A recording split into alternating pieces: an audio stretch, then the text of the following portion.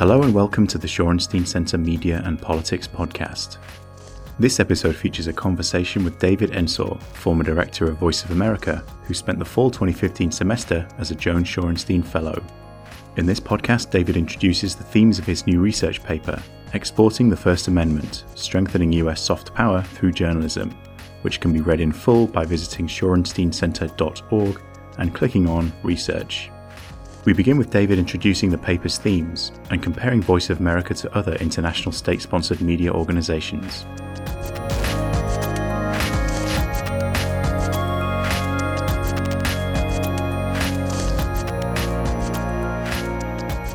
Well, after 5.5 years in the U.S. government, first as the head of public diplomacy in Kabul, Afghanistan, and then as the director of the Voice of America, I wanted to stand back, take a look at that work, and try to figure out where I thought it ought to go from here. For example, and I mostly focused in the paper on Voice of America and its sister agencies, Radio Free Europe and the others. What is the proper role of Voice of America in a world where Vladimir Putin weaponizes information, as one person said, and where terrorists recruit globally on the internet?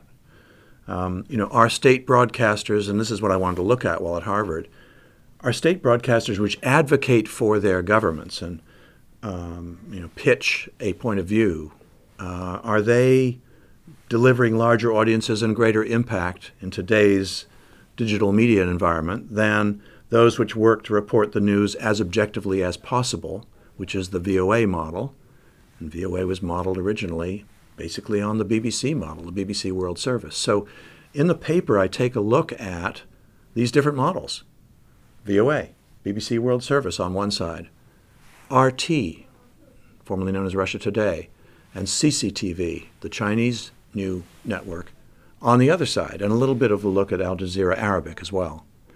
And my research assistant and I went and got as much data as we could, and some of it's not very easy to get, about audiences and reach in some of these different markets. And it was quite striking. If you look at, say, Kenya, where CCTV has made a big push, they've got a big bureau in Nairobi, they've spent a lot of money, they've hired away some top journalists from Kenyan television stations, and yet in 2013 they had 2% of the audience, as compared with much larger numbers for BBC World Service and CNN. So this model of kind of spinning the public wasn't working all that well in Kenya. And some of the journalists, after they left CCTV, said that they were forced to self-censor, that they couldn't mention the names of countries that had diplomatic relations with Taiwan, that they couldn't mention the demand for ivory from China that's causing much of the poaching in the area, and so forth. So it's not honest journalism that's being done there.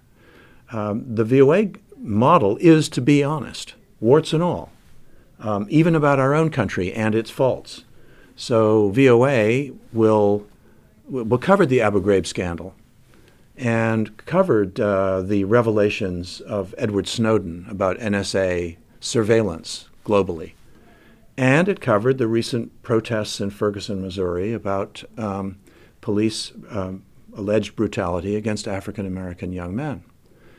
And that the message, I think, and I very much felt this as VOA director, is almost better than propaganda. I mean, as Joe Nye of the Harvard Kennedy School says, the best propaganda is not propaganda, it's truth. And I just think it's when we cover a story like those I just mentioned really well, it's like a civics lesson. It says to the viewer, this is how a free country deals with its problems and its issues. It talks about them publicly. And yes, tears its hair out and argues and all the rest of it. But in the end, you end up with a system that usually comes up with a better outcome in the end. So I think that's a very powerful model. And as a result of the work I've done here at Harvard, I'm even more convinced of it, because the numbers don't lie. I mentioned the example in Kenya, but I've got other examples from around the world. RT, the Russia Today channel, is on many cable systems in the United States, for example. But they're not even on the Nielsen ratings, which means they don't have 30,000 households in the whole country of 300 and whatever million people it is. Their numbers in the UK dropped like a stone. They were already low, but they dropped like a stone after the invasion of Crimea, when RT's coverage became particularly tendentious and propagandistic. So even the small group of far left Brits who were watching RT, most of them gave up, or many of them gave up, as the coverage became even more biased than usual. So I just think my time here has reinforced in my mind that we should do this more, we should do it better, we should fund it better, and we should stick with the old-fashioned goals of journalism, the goals of objectivity, balance, and so forth. They're good goals. They're only goals. You never get there, but they're the right thing to be shooting for. But then we need to be as agnostic as possible about what platforms upon which to reach people. I mean, the human communications revolution is constantly coming up with new ways to reach people, and we should seize those whenever they come along. Facebook, Twitter, you name it. David outlined some of the more challenging aspects of his research. I thought it was going to be easier to get audience data. And frankly, we had to scavenge, and I had to use the friendships and the sort of connections I have and go back through my old files from the time I was director and so forth to find a lot of the data. There wasn't as much public data as I thought. RT and CCTV, for example, don't want people to know how small their audiences are, it would seem. I didn't realize it was quite that dramatic. And I was also struck by how wide the gap is between the audiences. It's like a 10 to 1 or better, that the model of the goal of objectivity pulls an audience better than the model of advocacy journalism or spinning or propaganda, whatever you want to call it. So I was surprised by how stark, actually, the data that we were able to get was. When asked about the best strategy for the spread of soft power, David explained how it varies significantly depending on the region being discussed. When I used to be director of VOA and people would say, so what's your general strategy? I would say, I've got 45 of them. Which one do you want to talk about? It depends what market you're talking about. In very poor areas, in denied areas, places where the government actually wants its people to be ignorant and easily manipulated, like, let's name them, China, Iran.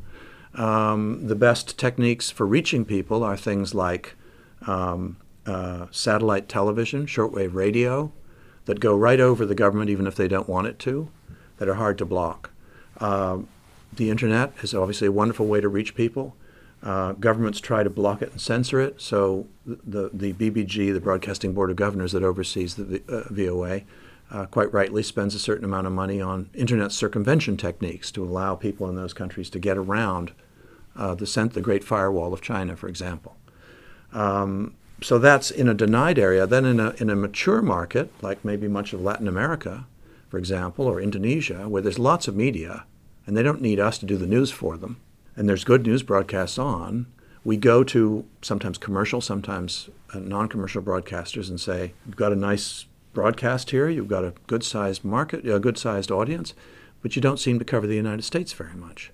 We'd like to help you with that. We could put a Spanish-speaking or an Indonesian-speaking journalist at your disposal in Washington to cover it for you, and we'd become your partner. And we'd be on your air every day, maybe just for a few minutes. But we'd be helping Indonesians or Venezuelans to better understand the United States and the news about the United States, and to get it from a fair-minded journalist, rather than what sometimes does happen, sort of with a big anti-American tilt. Entertainment and popular culture also have a role to play in the US soft power approach, together with journalism of the type produced by Voice of America. I think Hollywood movies and sort of American pop culture, music, and all the other things are enormously powerful. They're a big piece of soft power. I mean, every country has a certain amount of soft power, and it's the things that makes your culture and your ideas attractive to foreigners, right? And makes them more inclined to either imitate you or agree with you or whatever. The U.S. government needs to be thinking about what kinds of soft power things it ought to be doing. Back during the Cold War, they sent jazz bands to Moscow, and Leningrad. They sent, theater groups and so forth to travel around the world. I don't know, maybe some of that should be should be thought about again. I don't think it was a bad idea. But the whole issue of soft power, I mean, journalism is this one piece of soft power. The key thing that you have to know, though, about doing journalism is it has to be really honest journalism. The moment it starts to be controlled at all by policymakers, you're dead. Audiences can tell, and you lose your credibility almost immediately. Then you start to lose audience, and pretty soon, why are you bothering to do this? The BBC is the most successful use of journalism as soft power ever done by human beings anywhere. And we were wise to emulate it, and we should continue to do so.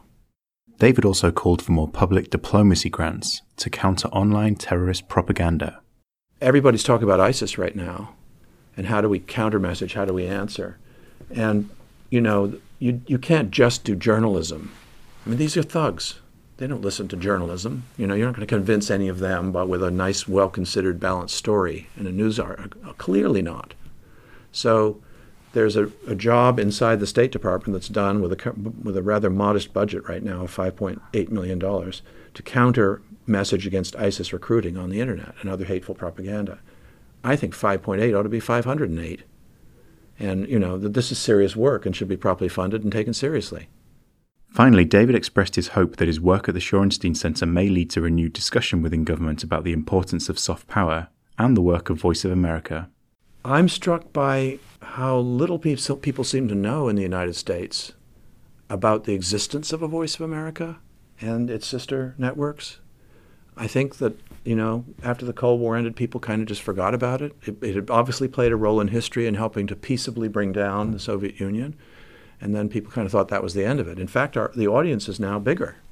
While I was director, it went up 40%. It's now almost 188 million people a week.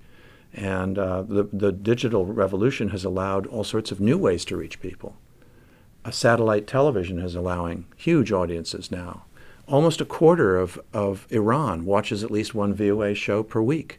Does anyone in this country know that? Do you realize how important that is in the political context today? I want more Americans to realize this, understand how valuable it is. Hopefully, some of them might tell their representatives, this work's important, why don't you fund it a bit better? Because frankly, the VOA budget was cut, in real terms at least, every year I was director. So I guess I'm like a typical federal bureaucrat. I want more resources for the work I used to do. I really strongly believe in it, and I think one of the most powerful ideas that this country is based on is the concept of freedom of speech. And that's why I titled my paper, Exporting the First Amendment, because that's what VOA and its sister networks do. It's enormously powerful. People may not like American foreign policy, and they may still like American ideals. So the fact that VOA is not a voice of the U.S. government, but is a voice of America, an independent voice, a journalistically independent voice, is enormously powerful and influential. And it makes friends for our ideas, even in countries where they may not agree with our current foreign policies.